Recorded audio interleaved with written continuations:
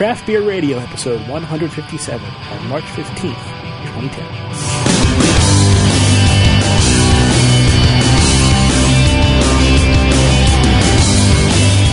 Craft Beer Radio. Beer may not be good for you, but CBR and some exercise have been proven to lower your cholesterol. Very important and good point there. Maybe more at the end, but Yeah. I like it. You can listen to CBR while you're exercising. It's true. It's true. Don't forget the exercise part. Welcome to Craft Beer Radio. This is Hoppy Show 157. We haven't really decided what we're going to title it. We never do. We always do that later. Yeah, it's kind of like how Twit does it, right? Where Right. we take something notable from how we interact on the show and then name the title that. Last week it was jokes about a certain part of the anatomy. Yes. Okay, so yeah, these are some beers that I wanted to get out of the fridge before the hops fade on them. And we've got several beers here that were sent in by different people. Let's start with the AleSmith Anvil, because this is an extra special bitter. Oh, cool. So not IPAs like the other ones. Oh, we were supposed to use the beer clip. Yeah. Okay, I'm going to throw this on the floor so I don't forget next time. I threw the beer church clip. threw the We'll talk church about key the on the beer floor. clip a little bit later. Yeah, I threw the church key on the floor so I wouldn't be tempted to use it anymore. All right, so this beer, like we said, is from AleSmith. This is AleSmith is in San Diego, California. It's ESB, like Jeff said, extra special bitter. Original gravity 1.056, 5.5% alcohol by volume. It's won multiple awards, including silver and gold World Beer Championships. First choice in this category, the San Diego Real Ale Festival. Imported English hops. Pours a sort of nice dark caramely cola color. Yeah, clear. You can definitely see through it, but it's pretty dark and a very ginormous head on the thing.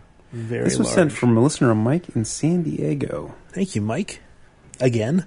Yes, he is a good contributor of Yes. beers to the show. He is one of the CBR All-Stars. It smells nice. I love a good ESP. Yeah, there's so much head on it. I'm having a hard time getting a great dive into the aroma on this one. Just toffee, caramel flavors, or aromas, I should say. Slight hint of kind of a spicy hoppiness, which would make sense if they're English hops, because they tend to be a little bit more spicier. Yeah, so it says right here on the label, this is traditional style ESB. So we won't expect tons of hoppy. You know, these were bitters that were lighter, drier, and a bit more hoppy than other beers of the style. American ESBs Tend to be hoppy, and AleSmith is a West Coast brewery, so And West Coast beers tend to be hoppy. right? But they say traditional English. Maybe I overestimated the hoppiness on the beer. So let's see when we get into it. All right. It does just smell really nice. I just love that aroma. Tons of carbonation on this thing. It Wow. just exploded in my mouth. You're not kidding. It almost kind of burns the tongue a bit. Mm-hmm. I'm going to give it a big swirl and try to work some CO2 out of it. How would there be that much carbonation? That's a lot. I'm trying to remember when Mike would have sent this. It might be a little on the older side. I kept it in the fridge the entire time, so I was hoping it'd be okay, but He says more time, he can do more stuff, right? So yeah.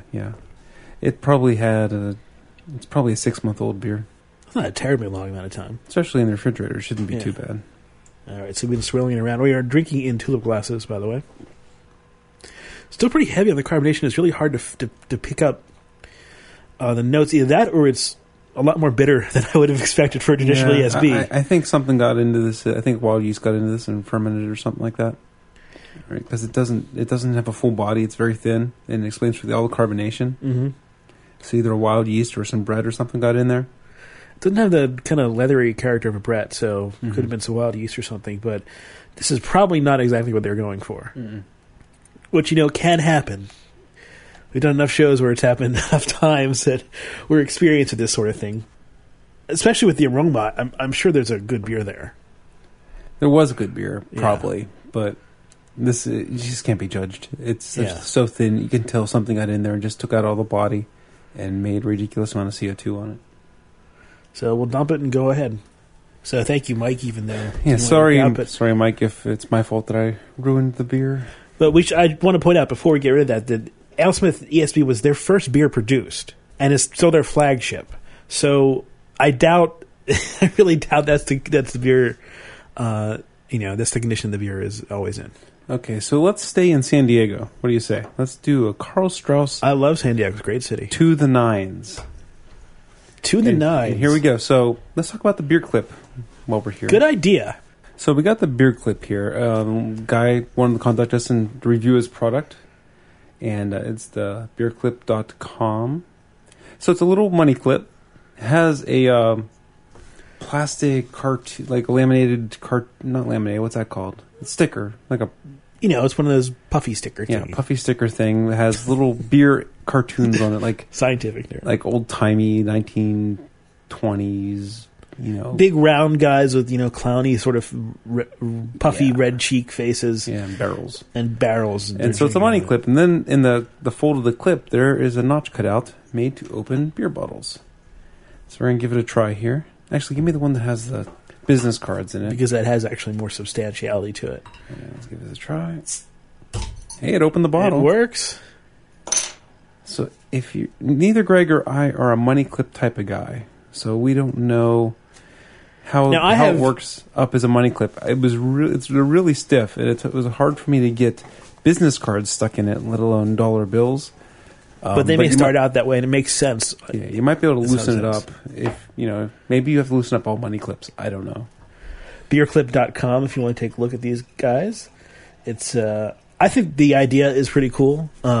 Not being a money clip guy, I don't know, how much I would use one of these. It's a workable product. I don't have a problem, letting people know about that one. I have, I have a keychain full of keys, and I have a bottle opener on that, as a lot of people do. So this is just another way to stick a bottle opener in your life, and it's better than using your teeth for it. You ever see the bottle opener flip flops? No.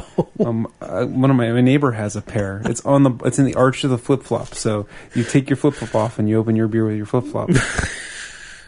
There's something, I was going to say that's not going to sell well in the Islamic world, but they don't drink alcohol anyway.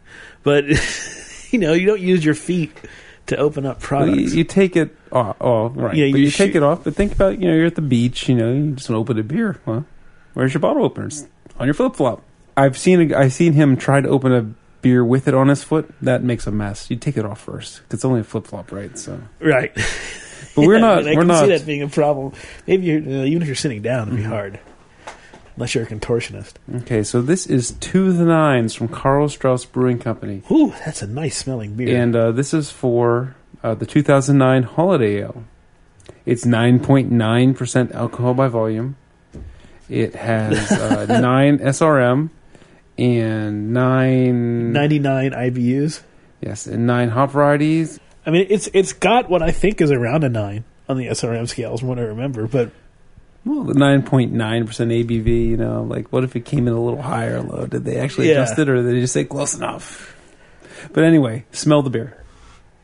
Big candy type hopper flavor. Oh, it smells so good. It's a really, really well designed bouquet because it's got enough of the spicy and enough of the floral and just a little bit of the high alpha to give it all the little bits of complexity at the same time, giving a whole nice sweetness to it. Really well done, just in terms of the smell. Air freshener beer for sure. By that we mean we'd like to put in an air freshener and stick it in our car. Right. Oh yeah, I like this kind of IPA. Big, sweet. Is it man candy, Greg? It might be man candy. Mm-hmm. It's real close. It is. That's man candy. There's no question about it. Yeah. Just nailed it. What we mean by man candy, and it's our bittersweet. We love to use it because people hate its term. I think we would have stopped using it if we didn't have so many complaints. Yeah. I think because we got so many complaints, just decided, okay, we're going to keep using it. So, if you think of man candy the wrong way, you think it's, candy that comes from a man. That's not what we're talking about. We're talking about the kind of candy men like to eat. And this is hoppy. It has a sweet, it's almost like caramelized oranges and caramelized grapefruit, like flavors like that. You just get this wonderful, do a simple syrup and cook it way out and make it really almost, not quite toffee, but like medium caramel, dark caramel, and then take some kind of orange in there and put it in there and glaze it with the orange and then dehydrate the orange so it's like dried fruit, and that's man candy. I think a good way to express it is, a grilled fruit would do it pretty well. You put oranges on a grill, you put pineapple on a grill. Yeah, I mean, most people can relate to grilled pineapple, right? Right. And yeah, because it caramelizes some of the sugars, it dehydrates the fruit a little bit, so it's a little bit more rich and sweet. Mm-hmm. And so it's this, really nice, and it's got a lot of depth to it too. It just feels like it's got full mouthfeel. It's got everything going for it. It's a little bit bitter at the end. A little bit more bitter than most Man Candy beers. Well, if it was 98 IBUs, it wouldn't be named to the nines, right? So it's just they had to be rigid with their specification. But how come it's in a 22-ounce bottle and not a 99-ounce bottle? That's my question for them. This beer was sent to us by Karl Strauss. They like to send us some of their seasons and whatnot. We appreciate it. And I don't think that's coloring our review here. Greg liked it before he even knew that, so... I had no idea, yeah. Jeff's the one who keeps tabs where this beer comes from. Yeah. So, a couple beer news stories that we can get through real quick. Yeah. Did you hear about the President Obama gold medal hockey beer bet? Now, I did not hear about that, but... Okay, so he bet the Prime Minister of Canada about the outcome of the old gold medal game. I actually really enjoy these little, bets that the mayors of each city make or whatever. Right. Now these are heads of state that are doing the same stupid thing. In general, they're all reciprocated, right? I mean, everything is offered is given no matter who wins, but then there's still like a cap attached. Like one of the mayors has to wear a cap of the other team for one day or something. Yeah. So this bet, I don't know. To me, the bet seemed backwards because if the United States won, the Canadian Prime Minister was going to buy Obama a case of Yuengling, an American beer. If you won, wouldn't you want the other country's best beer? Wouldn't you want, well, I don't know. I mean, Brewery de Seal or Unibrew or something? If I won, sure. I don't know whether Obama is necessarily... Right. A beer guy. Right. And then when the Canadians won, as they did, Obama had to buy the Prime Minister a case of Molson or Molson Golden or something. Or Labatt. I don't remember what it was. It was a Molson, I think. Molson Canadian. Right. So, turns out that Obama or the ambassador, someone wasn't clear on what the bet was supposed to be. So Obama sent him a case of both beers. So the Canadian Prime Minister gets Yuengling too. All this reckless government spending. Oh, I know. But so Dick Yuengling, not to be a guy to not get in on the promotion since they're talking about his beer. He was sending Obama some beer because it's been 75 years since he sent beer to the White House. He sent a truckload of beer or a wagon load of beer, I'm not sure which it was, to Roosevelt when Prohibition was repealed. So he's sending Obama some beer too. That's nice. Now, wondering why they did Yuengling, well, because Yuengling is America's oldest brewery. Right. I guess America's oldest incorporated brewery, you could say. Because people were brewing beer before that. Mm-hmm. I don't know if Molson is Canadians. I don't know if Molson is Canada's oldest brewery. It's an interesting question. But yeah, I mean, wouldn't it be awesome if he sent him, here's some Lost Abbey. Right. Great Lakes. Mm-hmm. Well, those are Great Lakes Brewing and brewery in Canada, too. So they could have created Great Lakes. But our Great Lakes is better than their Great Lakes. That's a harsh accusation to make, Jeff. They're just a lager brewery. Just like macro, regional, not craft. So, anyway. Sales of craft beer hit $6.9 billion last year, climbing 10.3% over the previous year, according to a new annual report by the Brewers Association. That's a very interesting number. Now, there is a caveat to this number. There is? There is. Enlighten me. They're still including a brewery that will certainly at some point be knocked off of this list. Oh, no. That brewery is, of course, Samuel Adams. Once Sam Adams reaches a certain point of production, I believe it's something like 2 million barrels, they will drop off of the official craft beer list, and their numbers will not be considered part of craft beer, and their numbers are a huge part of this overall number. Like 25%? Right. Something like that? So their continued expansion is helping this number. Now, that's not to say the craft beer isn't expanding also, but there is a caveat to these numbers, I think. So the story that I just happened to click on for this was out of Ohio, and they had a couple interesting things here. Great Lakes Brewing Company, which Greg mentioned just a few seconds ago, saw a 20% growth last year. That's a lot. Thirsty Dog said they also experienced phenomenal growth, but they didn't specify us with an exact number. Now, U.S. beer sales overall declined 2.2%, which is, a lot considering how much U.S. beer is out there. Well, that's kind of the story that we saw coming. It was like it's been trending that way, where beer is flat or beer is down, but craft beer is still growing double digits. And it just means that everyone is trading up, or they're either trading up from beer or down from wine, something like that. Yeah, I think that there's examples of both. I think you could say that beer has penetrated the national consciousness finally. I really do think that there is much more awareness of craft beer than there ever was before. And there are not so many people who are going to poo-poo beer as they would have before. There's a new beer drinker of the year. Another one. Yes, Bill Howell from God, they make one every Alaska. year, it seems like. He's a college administrator, retired Navy officer, and homebrewer and beer educator. Beer drinker of the year, we've covered this before. We had Tom Schmidlin. We had him call. Did we call in with him, or I think we did an interview with him? Yeah, we did. Yeah, we interviewed Tom, and I've met him a couple times in person. He's a good friend of the show now. He's our favorite beer drinker of the year. Absolutely, he's Craft Beer Radio's beer drinker of the show, I guess. So anyway, you can go find stories about him if you want. We'll see if we can get in touch with him, see if he wants to talk. I'm really slacking on interviews though, so don't hold me to what I just said. I'm lying. I'm a horrible liar. We'll see if we can find him. And let's go on. Let's finish our talking about the beer, the nines, because we've been kind of slacking off at this one. Karl Strauss's. Well, we said man candy. What else is there to say? Well, there's a lot more to say. Let's figure it out. Candied grilled fruit is kind of another way to say man candy, I guess you could say.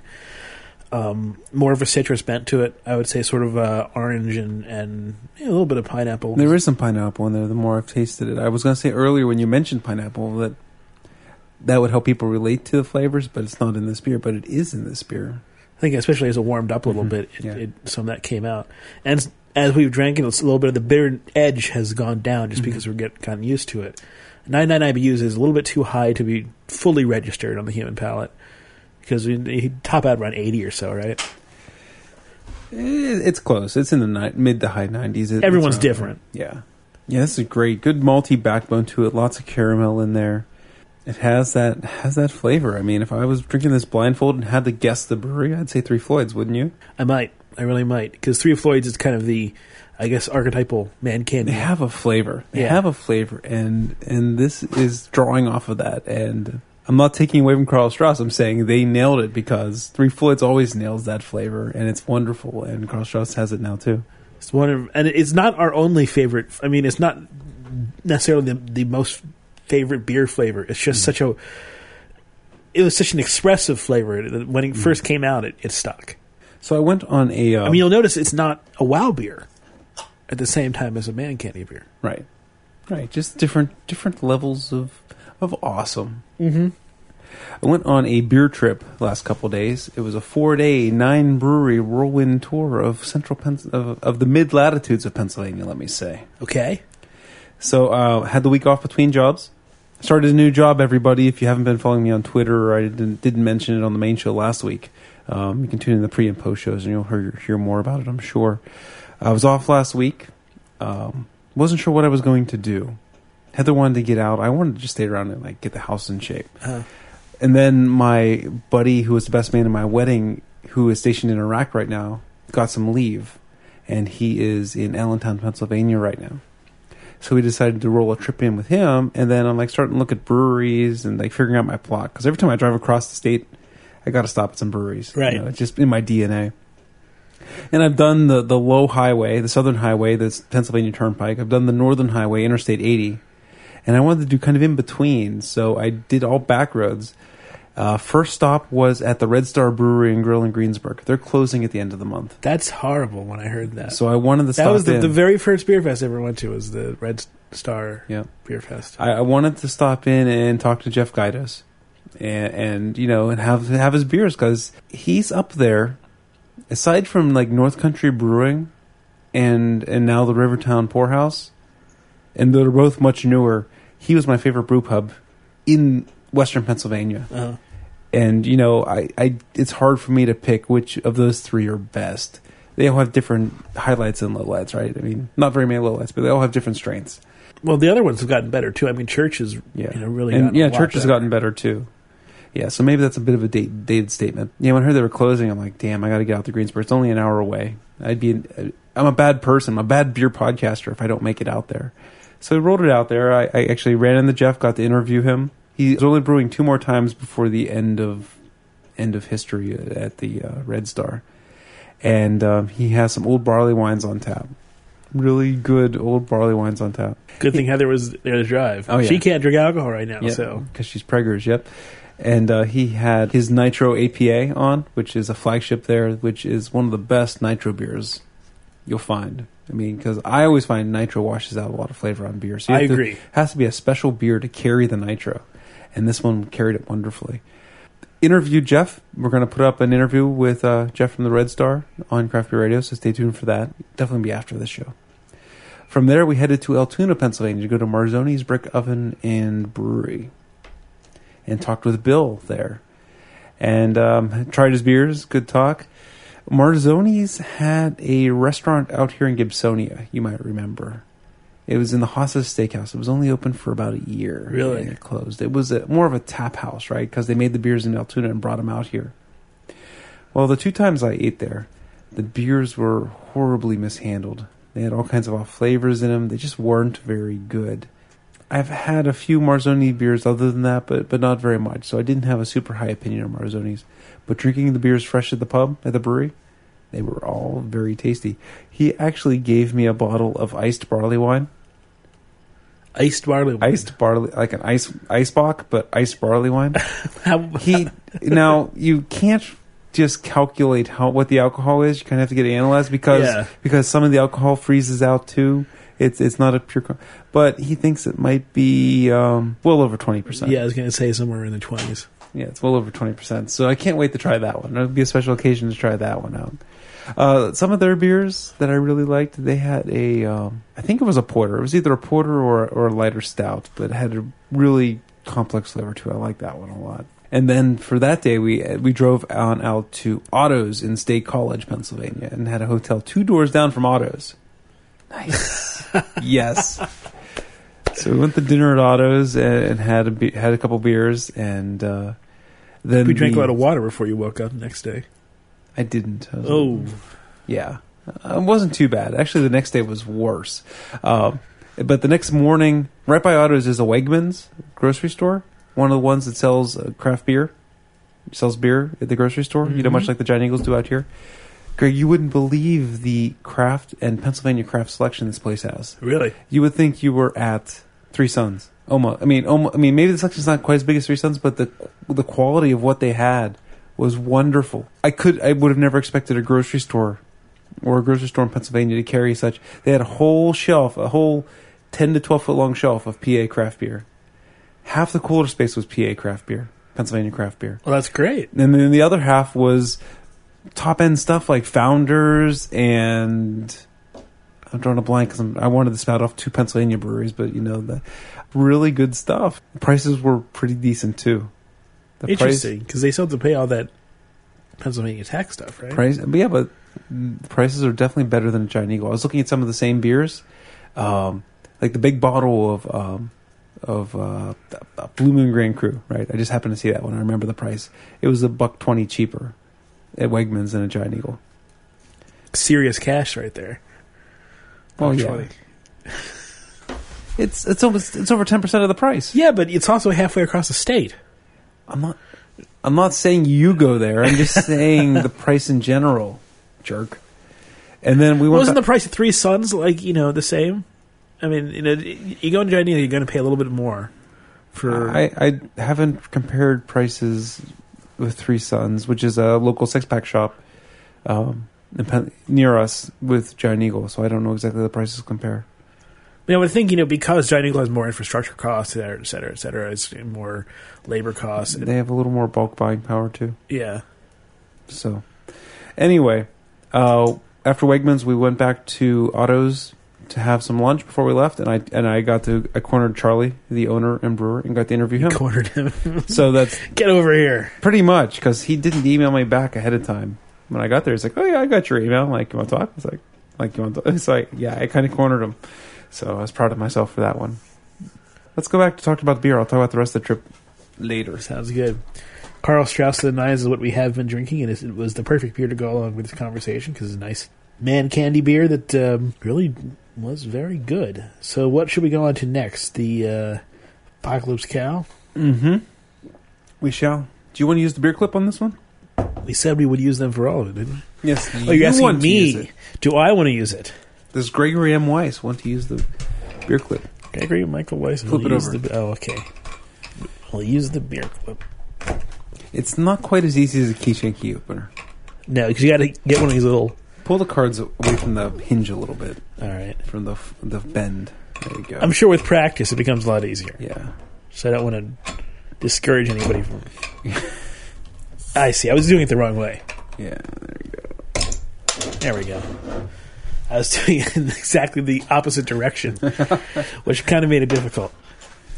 I'm going to rinse my glass simply because there's so much flavor in the 2 to 9s that I don't want to... and especially since it had that flavor that was kind of like 3 Floyds, and this is 3 Floyds. Don't want to confuse the two. So Apocalypse Cow, 11% alcohol volume, 100 IBUs. So they're trying to one-up 2 to 9s a little bit, it sounds like. Double pale ale, augmented with lactose milk sugar. Yeah, that's interesting. Have you ever had a double pale ale or whatever you want to call hoppy beer with lactose added? I don't think I have. I don't think I have, at least not willingly. Were you tied down and forced to swallow a lactose pale ale? Who knows what got into some beer kettles at some point. But, right. Yeah, so this is... I think I remarked that Apocalypse Cow was on the Tick show, on the Tick... it's probably... It's probably related to... No, it's probably related to Apocalypse Now, the movie, based on the... You don't think it has to do with the cow? The cow has to do with the Did Apocalypse Cow have one eye? Well, they didn't ever show Apocalypse Cow. It was just... It was talked about. Okay. 40-foot tall, breathes fire from his teats. Okay. Well, if it was a Cyclops cow, then they're talking about the same one, because this Apocalypse Cow is a Cyclops. But like the label looks very much like the Apocalypse Now poster, so that's probably where they got the idea. So not in terms of the difference from the Nines, not quite as complex a bouquet from the 3 Floyd. It's a little bit sharper in terms of the hoppiness. It's more citrus, just bare citrus, instead of having like some extra floral stuff to it and a little bit of grassy to it. It's a little more bitter citrus, right? Like you're getting into grapefruit or blood orange or something like that. Right. I think that's a good way to put it. Underneath it, there's a sweetness. There's definitely. Are you smelling any kind of spicy herbiness? Like I just keep getting more than once. I keep getting this little hint of, I don't know what. I'm thinking like I want to say cumin, but cumin's not right. No. Not... Underneath it, there's a graham cracker. See, now it's fleeting. I'm not smelling anymore. But there was twice I smelled some kind of savory spice in there. I've smelled it enough. I'm gonna go in all whole hog on that. All right, all the way, whole hog. Get it? Apocalypse Cow. Yep. Was that intentional? No. Well, a little bit, but it didn't make very much sense after I said it. I thought it was good. Okay. I liked it. Well done, sir. That lactose adds something different, doesn't it? It pulls off the general 3 Floyd flavor, right? I mean, you can tell it's underneath there, but then this added sweetness, the lactose, kind of makes it almost... Are you getting a interplay with the lactose and the bitterness? A little bit. I'm trying in the late aftertaste. I'm getting a little bit of interplay where it's this bitter thing, but it's a little sweeter than it should be, and it's like across the roof of my mouth where it tastes sweet. The lactose brings across, I think, with the hoppiness, kind of a cotton candy-ish flavor that takes it. Yeah, I think you're far. I see what you're saying. This beer was brought to us by Rick Sizemore when he came out to visit us way back in the summer. Thanks, Rick. And it's held up very well over the time.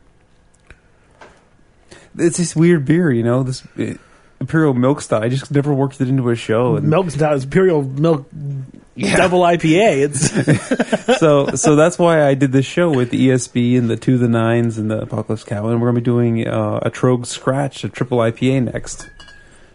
I want to get these drank before they were ridiculously old. Only the AleSmith has suffered so far. I mean, I give them credit for trying something different and trying something new with it. Does it fully work? It works for a bottle. I don't know whether it works as a, I think it works great. I mean, when I say it works great, I don't mean it's wow or man candy, right? I mean, the To the Nines from Karl Strauss was a special beer. This is a good beer. I can get into this beer and drink. I mean, 11%, I can't drink a lot of it. Right. I can share this beer with a lot of people, and we'll all enjoy it, I think. Try not to be too harsh on it because the Karl Strauss was so good. No, I hear what you're saying, and, of course, the Three Floyds is one of our... We have all-star listeners, we also have, I guess, all-star breweries in terms of how we consider them, and Three Floyds is up there. We gave Karl Strauss a serious compliment when he said it tasted like a Three Floyds beer, right? If we were blindfolded. Yeah. So, I mean, that kind of says it. Now, would you say this beer tastes like a Three Floyds beer if you're blindfolded? I probably wouldn't.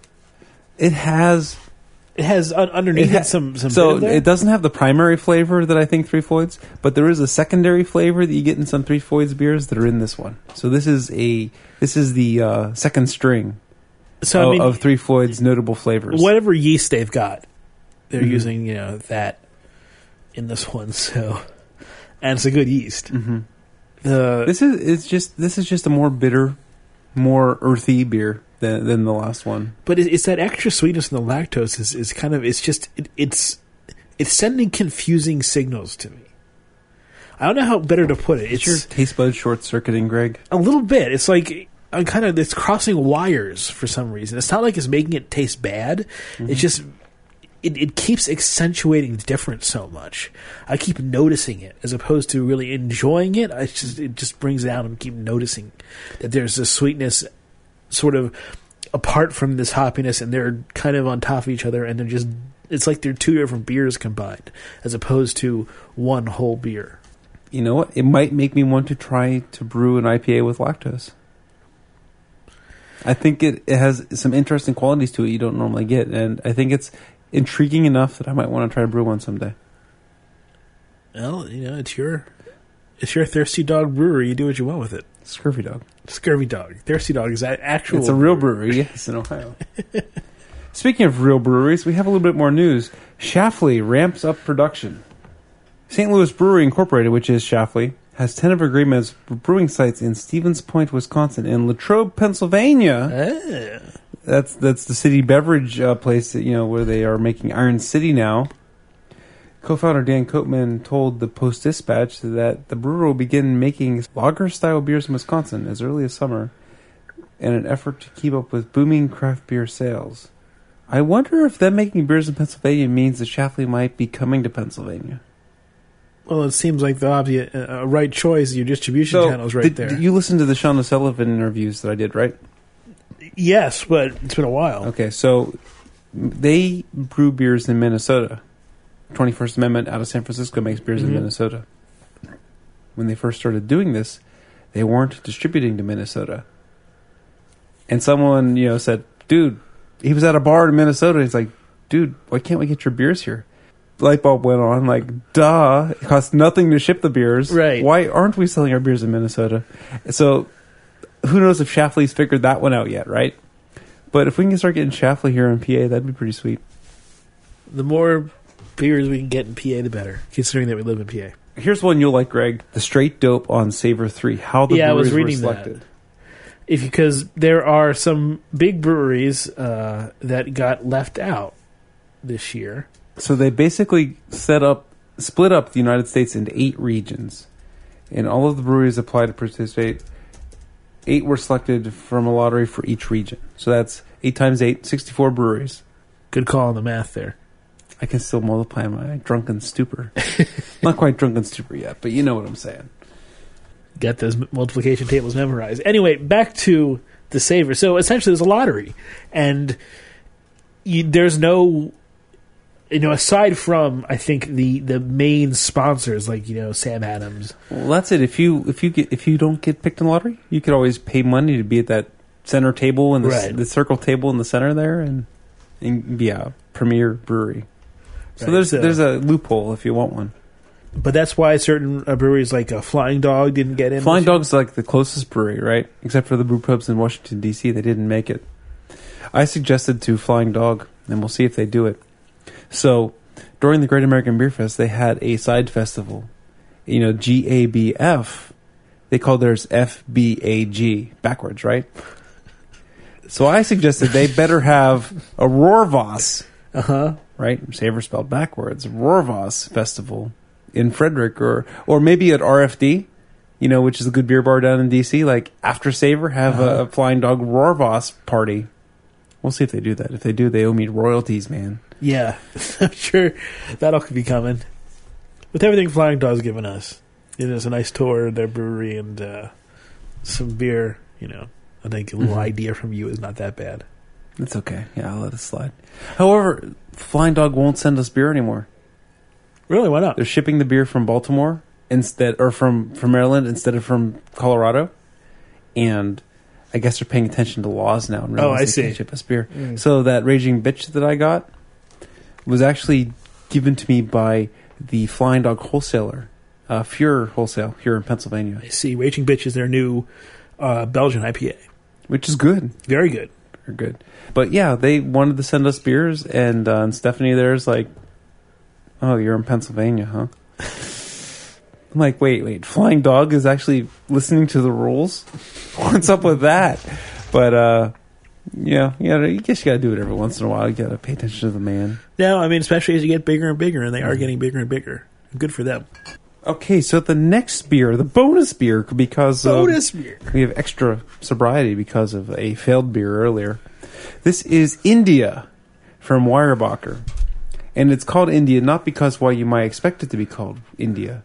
It's their version of the Scratch series or session one-off series, right? So they started with Alpha, Bravo, Charlie, Delta, Echo, Foxtrot. India. EF Golf Hotel India. Okay.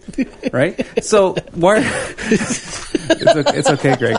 So I saw all this buzz. Not a 0.0. I saw all this buzz on the internet about this Weyerbacher beer called Golf, and I didn't know it was the NATO alphabet, right? Right. And I'm like, why did they name a beer Golf? You know, like at all this rave, it's like Golf, what? And I didn't get it until I was at Weyerbacher last week, and they had, on one of the labels they had a beer called Hotel. And as soon as I saw Hotel, I'm like, oh, it's the NATO phonetic alphabet. And so EFGHI is what they're on right now, and this is India. And of course, they had to make India an India Pale Ale. It wouldn't make sense to make it anything else. So Juliet's going to be the next one. And I forget what Chris Wilson told me Juliet was going to be, but it will be on the interview.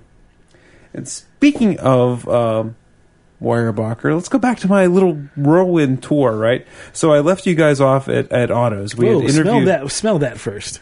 No, before I tasted this the other day. I know what it is. But give that a smell still. Oh, yeah. That's a pungent hop aroma right there. Yeah, it is. It's got this... It uses a lot of CTZ hops, the Columbus Tomahawk Zeus family. I'm trying to think back to the interview, right? Because my MP3 player knows exactly what Chris said. But Weyerbacher in ones and zeros. Weyerbacher was awesome. They gave me and my buddy Dave, who was home from Iraq, and I'm so happy he came because we got the royal treatment. They were breaking out beers from the cellar. We were tasting from barrels. It was insane. And I appreciate it, Dan. You're a wonderful man. But anyway, Chris told me what was in this beer. There's some Amarillo in this beer. I'm not smelling it right now, but I could definitely smell it the other day. Yeah, I can smell it. Amarillo. I can smell it. Are you kidding me? There's definitely some deep high alpha hop in here. Yep, there's Amarillo. There's Columbus Tomahawk Zeus type hops. There's something else that's big in there. I think there's a lot of Centennial in there, I believe, if I remember right. So it should have a slightly grassy note. I know Centennial gives you a little bit more of a grassy note. Centennial's more of a grapefruit. Grassy would... No. See, I wouldn't call Centennial grassy. Maybe a hint, but that's not the predominant. What am I thinking then? Because grassy is sorry, grapefruit is all Cascade. See, I would go orange for Cascade, grapefruit No. for Centennial. No? Okay. Not me. Not my taste buds. But like I said before in the show, we're all different. Mm-hmm. Yeah, so this is ale craft brewed in small batches. One-time only thing from Weyerbacher. They have taken these beta releases, let's call them, and made them real releases. They just bottled a Belgian Imperial Stout. Imperial Stout, Greg, called Tiny. they when we were there, it was awesome. We got there just in time. We watched them bottle the 750 milliliter corked and cage bottles, and you know why those kind of bottles are so expensive? The labor on bottling. It takes 5 guys to do 40 cases an hour. Wow. Where when they do these 12-ounce bottles, they can do like 200 and some cases a bottle. Yeah, and it's such labor intensive to fill the big bottles. Well, this beer is very, very interesting to me. What's the ABV on this? Do you know? It's 7.2% ABV. And that surprises me because this beer does something. Let me have another taste just to make sure. Yeah, this beer does something very interesting that I've never seen done with this kind of hop, with this kind of aggressive, assertive hop. And that's really lower and make the body more aqueous. And it's presenting, I think, a much better platform for the hop. It's giving it a chance to star without getting too bitter and laying on your tongue too much. This one, if I remember right, tune into the upcoming Weyerbacher interview to find out for sure. But if I remember right, Chris said he wanted this to be a platform for the hops. He didn't want a ton of malt in there to take away. I think he just wanted this to be a hop juice. That is exactly what this is. And it really, it doesn't have that. It gives you these big, strong hop flavors without sticking on your tongue, without being this big, strong beer at the same time. I was surprised it was so strong at 7.2 because it felt light to me, almost like more around 5 or so. Weyerbacher's India Pale Ale. We should say it that way, right? India Pale Ale. Well, it's just Weyerbacher India, right? Because it's the 9th release of the brewer's small batch series. So I assume they're going to do 26.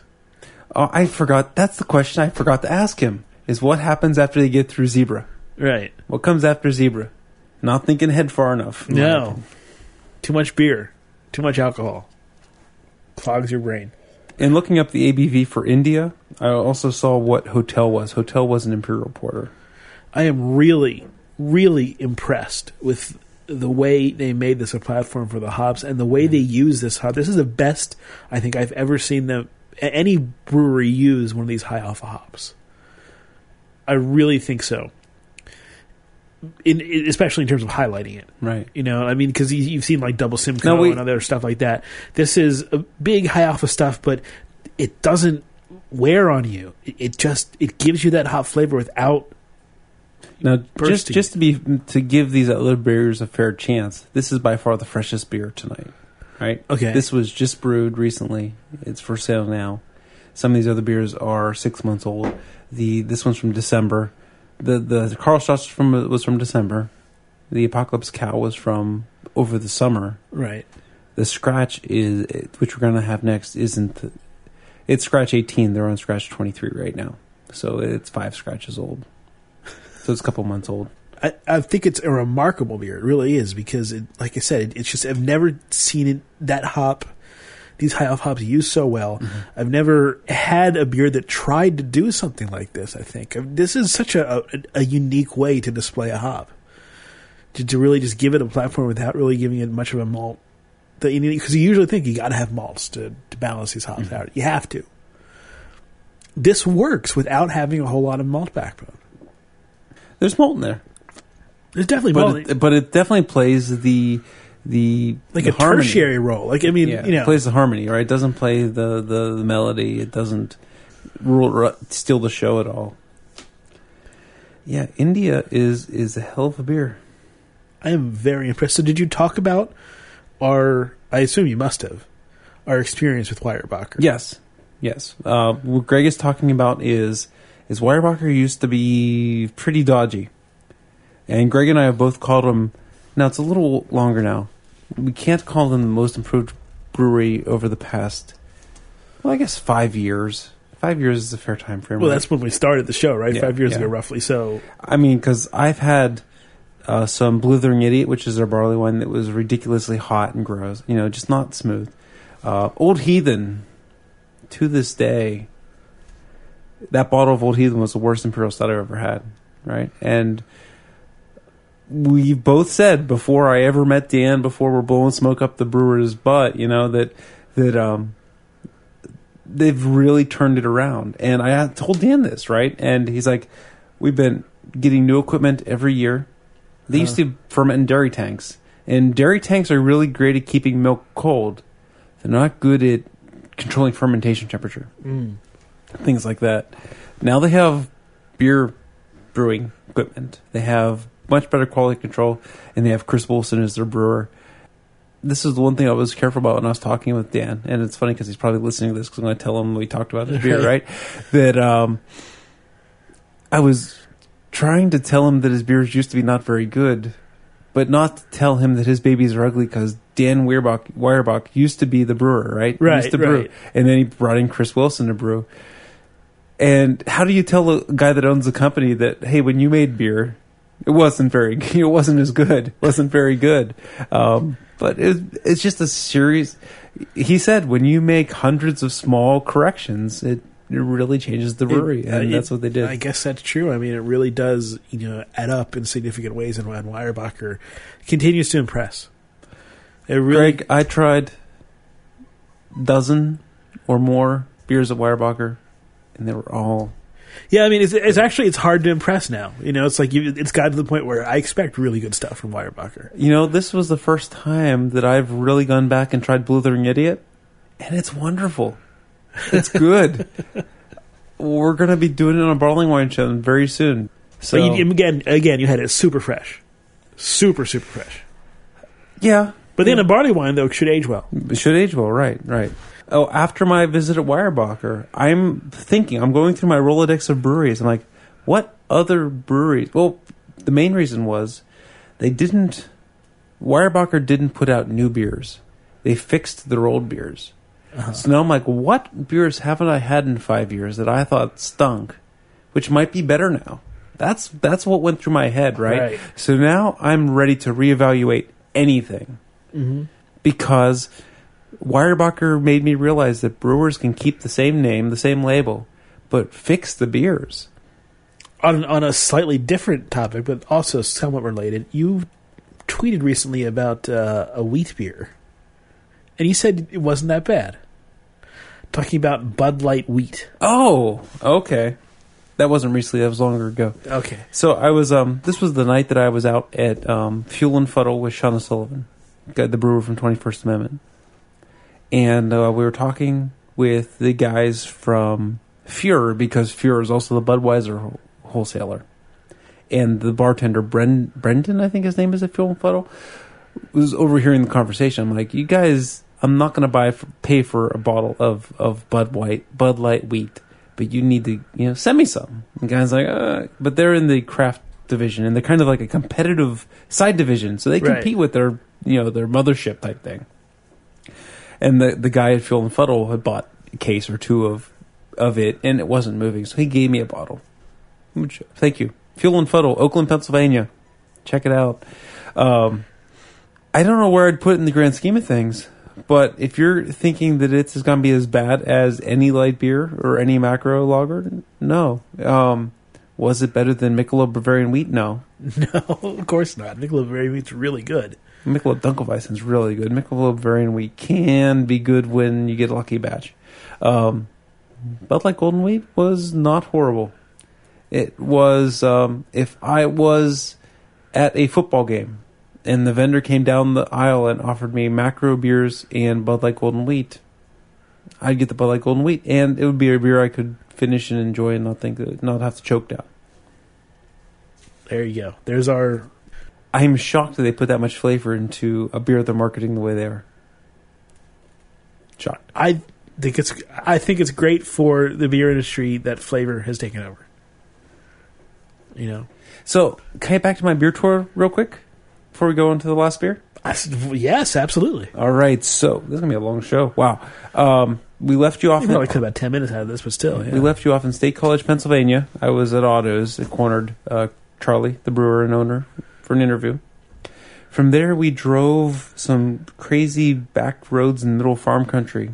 And we ended up in this tiny little town that was about this long, like 2 blocks long. He's holding his hands apart, like 3.5 feet. Yeah.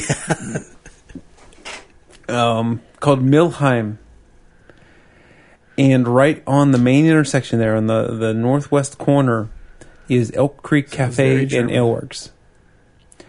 And this place, I walk in, and Tim, the brewer, let me in. And he was in the back, and they were just running off their IPA, so he had to tend the kettle for about 20 minutes, make sure it didn't boil over, because they have this really tall, skinny kettle. I can just imagine boilovers are a nightmare in that thing.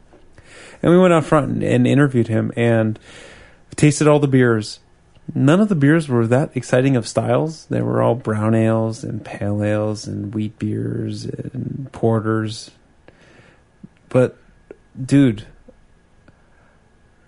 I've never collected so much nuance out of these beers, I don't think. I mean, they were awesome. I mean, these quote-unquote, boring beer styles. I don't consider those boring beer styles at all. They can be boring beer styles. They're styles that many brew pubs just do. They can be easy. Yes, it can be easy. But Tim puts his heart into these styles. It can be relatively easy to release a mediocre brown ale, mediocre porter. But this brown ale was velvety and deep and complex, and I was excited. I was like, and it was boring style after boring style of deep, complex beers. I'm like, holy wow, you put your heart into every single style you make. And I see why, it's middle farm country. Seriously, it's a 2-block town, and then it's farmland. And what else do they have to do? Well, he's running a craft beer place out of this, and the kitchen. I was there earlier in the day before they had opened the restaurant, so I didn't get to eat there, and I'm sad that I didn't get to eat at Elk Creek, because they source all their meat locally, almost all of their produce is local, and the menu looked wonderful. They have an executive chef there who is he worked other places, and now he came back home. He's from BFE, Central Pennsylvania, and he's making all this locally sourced food. And Elk Creek. Try to figure out what BFE is, everybody. Most people should know. If not, I'm sure UrbanDictionary.com will tell you what BFE means. It's not a main show description. No. So yeah, Elk Creek, and then from there we went to Selinsgrove, Pennsylvania. And I've talked about Selinsgrove before. It's one of my favorite brew pubs ever. It's this tiny little place in this tiny little town, and they have a ridiculous amount of taps. They had 12 taps on, and they don't have as good of food as Elk Creek, because they do the local thing, but their kitchen is seriously 8 feet by 12 feet. It's the size of a closet. Wow. So it's a lot of sandwiches, it's some cheese boards, and it's this tiny little kitchen, but they make some of the best craft beer. They were just ranked number 10 on Rate Beer's Best Brew Pubs, I think. Really? And their IPA on cask blew my mind. It was insane. And I had this beer-washed cheese from a local cheesemaker that was washed in the Selinsgrove barley wine. It was this tart, lactic little thing. Oh, it was awesome. Interviewed us. I'm really... This sounds like an awesome trip. Yep. So we stayed at the Selinsgrove Inn, which is about 2 blocks away from the Selinsgrove brewery. So after Allison went to bed, I went back to the brewery. This is my second time there in 18 months, okay? I recognized 6 people at the bar, and they remembered me. There's no TVs at the bar. You make friends. It's the perfect pub, because you talk with the local people. Selinsgrove Brewing Company is fantastic. So we spent the night there, interviewed Heather McNabb, who is the owner and former brewer, in the morning. She worked at New Belgium. Her and I think Steve the brewer both worked there, and they opened this place. Steve the brewer is a good name. And then from there, we went to meet my friend in Allentown, Dave. I spent a couple hours at his place, and we did the Weyerbacher tour, right? And we walked in, and they were bottling tiny. watching all the labor that has to do with Cajun Cork, these 750 milliliter bottles, and it's impressive. We saw their different barrels. They have the Reserva, which is their American Wild Ale with raspberries. We got to try 2 different years of that. They're finally going back to raspberries again. Yeah. I mean, off the Raspberry Imperial style that you're talking about? But yeah, they've been doing the Reserva since 2008. So we tasted the first year, the 2008, and it was good. It was a little tart, but the raspberries really stomped on top of the party. Uh-huh. And then the 2009, the raspberries were really well integrated into and it was much more tart. He didn't let us, we didn't open up a barrel to taste 2010, but we did get a barrel of Chris's American Wild Ale that he's doing in American Wine Barrels. And thing's only a year old. It's not that tart yet, but talk about rockstar treatment, getting to taste, samples That's of a thief out of a wine barrel. That's awesome. And then they broke out the Decadence. I bet your buddy had a really good time too. Dave likes craft beer, but he's not, he's not world traveled. And but still, you get a treatment like that. I'm so happy that for his trip out of hell, from out of Iraq, right, that I got to take him to such a rock star Weyerbacher. The next morning, Saturday morning, the day I came back, I went to Allentown Brew Works, part of the Bethlehem Allentown Brewers on the Green Brew Works company, and talked with Bo and got to try a bunch of their beers. Good stuff. On the way home, we were driving through Harrisburg. It's about lunchtime. We stopped at Appalachian Brewing Company.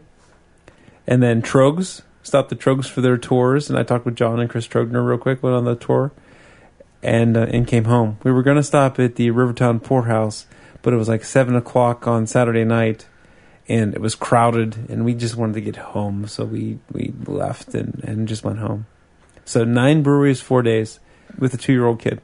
A 2-year-old kid and a pregnant wife. She was fantastic on the trip. Allison is to the age where she'll scribble on the magnetic eraser board thing and occupy her time. And at the restaurants, she was surprisingly good. Much better than she would have been a couple months ago.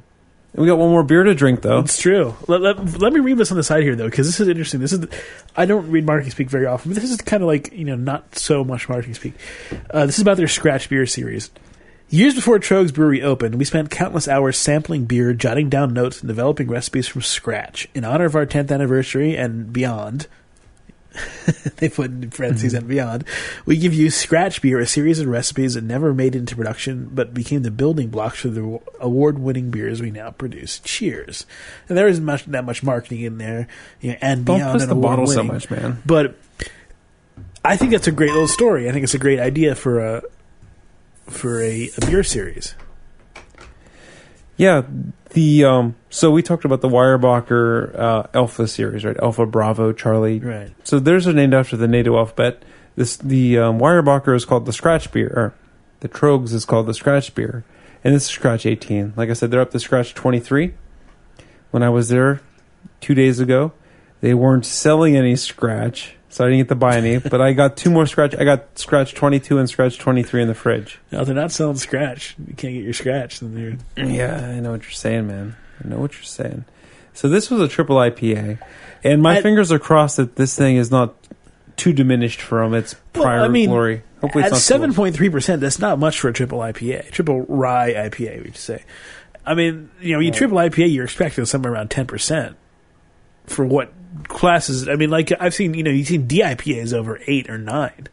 So for triple IPA to be at 7.3% alcohol by volume, that's pretty surprising. So I just went to their website. They have a website that I have linked on my Delicious of their Scratch Beer list. They're actually up to 27 right now. To give you a quick background on what they've been releasing, 27 is a chocolate stout. Before that was Mustache Rye? No idea. Van de Horn was before that, which that's probably a play off of the Troegenator Doppelbock, right? Because the horn thing. So it's probably some kind of play off of that. They did a Kellerfest. They did a Belgian-style white. They did Naked Elf as Scratch 21. Scratch 20 was Apollo Imperial Ale, so there's probably an Apollo hop that they did. Imperial Double Espresso Oatmeal Stout was Scratch 19, which I wish I could have tried. And then Double Espresso Triple Rye IPA was Scratch 18. Double Espresso Oatmeal Stout. Wow. But again, triple IPA at 7.3%. That is surprising to me. Let's give it a smell. I hope it's still hoppy. Well, it smells. It has a deep earthy hop aroma. So on the tour, I was on the tour with John Trogner, the brewer, and he mentioned that these scratch beers, the label says they're all homebrew recipes, right? Not necessarily true. Scratch beers can be beers where they just want to test out a new hop. So this being a triple IPA, they might have been testing out some hop characteristics and whatnot. The Apollo Imperial, whatever the heck that was. Yeah, because testing out. They probably weren't when they were homebrewers brewing with Apollo hops. Right. As the show has gone on, our capacity for explaining more about the beers has dropped. This is... I'm just taking in more before I open my mouth, that's all. Kind of a rock of a beer, I guess you could say. It's very... It's kind of tight in what it's pulling in. There's not much looseness to it in terms of extra flavors and extra stuff, but what it's trying to do, I think it does, which is express, a high hoppiness and a deep maltiness, but it's very kind of compressed. The maltiness is very... How do I want to put this? It's very... Well, you mentioned rock. I'll call the maltiness very tight. It's a narrow band of flavor. Yeah. It is not too caramelly. It's not toffee. It's just good bready malt. But, if you're... Again, a lot of times we'll use visual descriptions to describe flavor. And this is a narrow band. Imagine that, where it starts and stops pretty quickly and doesn't cover a wide swath of the palate. The bitterness is fairly bitter. It's not a particularly floral or citrusy hop. It's more of a, I don't know, would you say resiny hop, I guess? It seems like more of a higher alpha hop. Right, but that only means people to know what high alpha hops normally taste like. What flavor characteristic are you getting on there? Because flavor characteristics can be floral, citrusy, resiny, earthy, well, again, spicy. I said earthy more. It's definitely more on the earthy scale. There's a little bit of sulfur in there. Do you get resin, or are you just going to stick with earthy? Because earthy tends to mean... When we say earthy, we usually allude to Fuggles and European or English hops. Where, it just tastes... This is a little bit more, I would say, going towards resiny. It's a little dirty. It's just, it has a little bit of this kind of muddy flavor to it, which is not bad in this case. It's just, it's got some sulfuriness to it. It's got a little bit of mulchiness to it, sort of. It has this... Mulchiness. See, okay, so old tree bark type mulch, because if you've ever been around a hot, fresh mulch pile on a sunny day, that's gross. It doesn't smell like that. Yeah, but like old tree bark mulch you get in a plastic bag at a gardening store. Mm-hmm. Sure, it's got that sort of like characteristic to it. So it's got. Right. So that's what I would define as definitely sort of an earthy expression of hop. It like I said, a little dirty, a little bit, not fine tuned in a certain direction. Certainly not a fruity hop by any stretch of the imagination. There's no citrus there. Maybe a touch at the very end, top of your palate, right on the top of your mouth. There's little sweetness that comes back in, and a little juicy. Well, they are a related species, right? So there's going to be some crossover. Mm-hmm. But I'm just trying to express the majority of the flavor. Well, the same species, actually, it's just different hybrids. Yeah. So we haven't talked about the rye at all. Can you pick out the rye? I'm having a hard time finding the rye. Rye will typically be very spicy, earthy. Well, you said earthy, so maybe the rye is masquerading behind the hops or something like that. It could be, because it's not coming through as well as as other beers have, expressed rye and said, boom, here's rye. But it could be masquerading itself inside the spiciness of the hops. It could be, and it could be, well, I don't know. Again, I am struck by an idea that it's a triple IPA at 7.3%. That doesn't make much sense to me. What accounts for what when you call something that, I know these are more labeling names than anything else. These are... Do you remember the conversation that I think we had with Keith Cost, the homebrew here in Pittsburgh, where to him a double IPA is hops and water. It's a very light malt profile and just showcasing the hops. Like India was. Like India, right. Where like a Three Floyds double IPA, has tons of malt to it. Think Dreadnought, right? Tons of malt. Two opposite things. Uh-huh. Allentown Brewer uses triple IPA to describe the first, the hops and water. And they use double IPA to describe hops and malt. The triple IPA was hops and water. The double IPA was not as bitter, or was more bitter. The double IPA was more bitter than the triple IPA. Bitterer, would you say? More bitter. Bitterer. I didn't say that, jerk. Their double IPA was more bitter than the triple IPA, but the triple IPA showcased the hops. So Allentown was defining the triple as a hop showcase, and the double is a hops and malt bomb. So that's an interesting way to look at it. But see, but that like I said, that kind of flies in the face of all DIPAs that we know that are commercially marketed for the most part, and some not three Floyds. If it fits right, if it's in line with the three Floyds, perfectly. You think Dreadnought is in Allentown has the same idea on what a double IPA is? It's nothing like the India though. India would be closer to. Well, see, India is kind of a West Coast. India is just hops.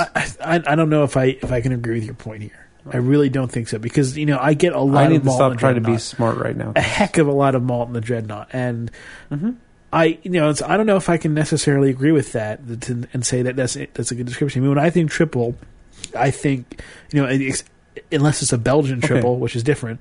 I think of when somebody says triple IPA, I think of one more than a double IPA. And a double IPA is generally around 8 to 9%. So this is 9 scratches ago. Maybe I kept it around too long. I don't know. I mean, maybe it was a lot hoppier when it was brand new. The alcohol is the thing that's throwing me off the most. It's alcohol like a DIPA, like or even just a strong regular IPA. I think you're too. Now my counter to that is you're too tied that Devil Dancer from Founders is archetypical triple IPA. Well, I would come to think of a triple IPA as something along those lines. Absolutely. But what if because of the expression of what double IPA means? I thought the same thing, right? That something like Devil Dancer, ridiculously strong, 18%, crazy hoppy, was a triple IPA. But I'm saying that this clashes with your very idea. This beer right here that we're calling triple IPA clashes with that very idea. I wasn't trying to argue against that. I was trying to help highlight the uncertainty of a triple IPA. This is part of Peter Bookhardt's point. Mm-hmm. Peter Bookhard from New Belgium. I think we're going to the same place, right? I was trying to highlight our confusion about triple IPA and what the different angles are. And you're just trying to tell me that the scratch beer is not a triple IPA, and I wasn't trying to argue that at all. Right. So the scratch beer is not what I would call. I would not say, looking at this beer, tasting this beer, looking at the stats in this beer, a triple IPA. I would never have said that. Well, I can't say that until I've had it fresh. I mean, that's like it could be too old. That's like it's like calling a brown ale an imperial stout. That's something I want to throw back at you real quick. Throw it, baby. Oh, right. You just threw out Peter Bookhard. Revolution Against Styles. You're kind of... Now, you didn't say you didn't like this beer, but you're bashing the categorization of this beer. Yes. People can hear that as saying the beer's not as good as a triple IPA. People are going to hear that. So what you just said is going to be interpreted to me and to other people on the radio here that you're bashing this beer because it doesn't match style. I'm saying if you're expecting a triple IPA from this, from what you've been trained to think of a triple IPA as, you're not going to There's get not the enough same triple beer. IPAs out there to know what you've been trained. That's the side point. But well, I think that since we know what double IPAs are, we know what IPAs are, and if you think triple IPA, you're going to just think more. I think that's a natural progression for someone to think. Okay, it could be. I'm not sure. I understand where you're coming from. Where different brewers, different classifications. I don't think that idea has gotten out yet. I certainly don't. Sure, but I think you need to. I would like you to recant in saying that, because I enjoy the hell out of this beer. I told many brewers this week that we don't bash beers because they don't meet styles, and if we rewind a little bit, that can be heard in what you were saying a little bit. Okay, then let me clarify. And if that was what was interpreted, I apologize, because that is not what I mean when I say when I said what I said, which I said. Understood. I meant to say that if you're expecting what I think most people would commonly expect Devil from a triple Dancer, IPA, right? If you're expecting Devil Dancer, this will not meet your expectations. However, as a good beer, as a really drinkable beer, as like I said, a rock of a beer, a solid straight line of a beer as opposed to a spectrum, I think it meets the expectations very well. And it's very drinkable and very good. If you can find it, at 18 is probably not going to be very findable. Yeah, it's scratch number 18 when they're at scratch 27 right now. Not findable. I had a hard time finding the rye, but again, I can't knock the beer because I liked the flavor of the beer. Do we have to rank? Yeah, we have to rank. Of course we have to rank. I'm just asking that as a hypothetical. It's our gimmick. We got to do it. So when I say, do we have to rank, it's code for ranking is going to be hard. Yes. What I have tonight, and Greg might not be happy with what I'm saying, I have... It's your tongue, man. I have 2 number 1s and 2 number 2s. I think it's kind of funny, actually. So for me... no, that's not right. You can't do that. Right. You can't do that. No. We get one exception every 100 episodes. We've each had one exception. Damn you, Weiss. So the best 2 beers of the night, and I'm trying to figure out the order, is either the Weyerbacher India or the Karl Strauss to the Nines. So the Karl Strauss to the Nines was Man Candy, and the Weyerbacher India was a hop showcase. Remember, it's just a silly little ritual. It's a silly little ritual, right? But I can't just mail it in. I have to mean what I say. Okay, all right. So do I pick the Man Candy over the hop juice, or the hop juice over the Man Candy? I think I'm going to pick the hop juice over the Man Candy. Weyerbacher India is a wonderful showcase of some wonderful hops. Amarillo, the CTZ hops. So number 2 is going to be the Karl Strauss to the Nines. Hard luck number 2 because they were both wonderful. Hard luck number 2 is kind of a weird saying. Yeah. And then 3 and 4 again are such a tight battle because do I take the lactose double pale ale from Three Floyds, or do I take the triple rye IPA from Trogs? Oh, that one's even a harder decision on which one was more pleasurable. It's a photo finish. It's a dead heat. Flip a coin, man. Do something. The booth review says, make a choice. Trogs. I just have this intangible. Maybe it's because I drank it last, and I hate that be the reason why. But my gut says Trogs is better than the Three Floyds. But these 4 beers were awesome. Yeah. Well, I think 3 of these beers were awesome. The 4th one gave me fits. Awesome fits? I don't even know. I don't even know how to classify it. All right. Now, very interesting that you picked the Weyerbacher India Pale Ale first. It's also my first. Because of how just damn unique I thought it was. And how much I just kind of really went for the flavor that was being produced by this sucker. I just love the idea of really treating it like a hop juice, like really, giving this big alpha hop a showcase without making it this huge alpha hop, ridiculous malty bomb. I really appreciated that. And it could be the beer, like you said, was very fresh. That helped, I'm sure. But it worked. It just worked so well. So that's number 1. Number 2, Karl Strauss to the Nines, just like you. And Man Candy. Big time Man Candy. A little bit of bitterness. The more you drink, the more the bitterness goes away. So it's very nice and easy to go down. Number 3, the Trogs Scratch Beer, which was very, very good. It's really very close behind the to the Nines. Even though the 2 Nines was had the Man Candy stuff to it, so it had that advantage over the Scratch Beer. But the Scratch Beer just was very solid as like we said, as a rock of a beer. It's a very a laser of a beer. And then just the Apocalypse Cow, it gave me fits. It messed with my central nervous system. I don't know how else to put it. I think that people will enjoy it if they don't have a system that's wired up like mine, but I just couldn't get my head around it. I couldn't get my taste buds around it. Do you know, when there's a show where we rank a Three Floyds beer as last, we could be doing worse in life. You say so. We could be doing much worse in life. That's true. That's true. So, thank you everybody for listening to what's going to be a long show. It's an hour and 32 minutes right now before I edit it, which means it's going to be about 70 minutes, 75 minutes when I do edit it, if not more. So I hope you enjoyed it. Hopefully it was intriguing and compelling and riveting. But we're going to get off the air right now before we take up any more of your precious time. Goodbye.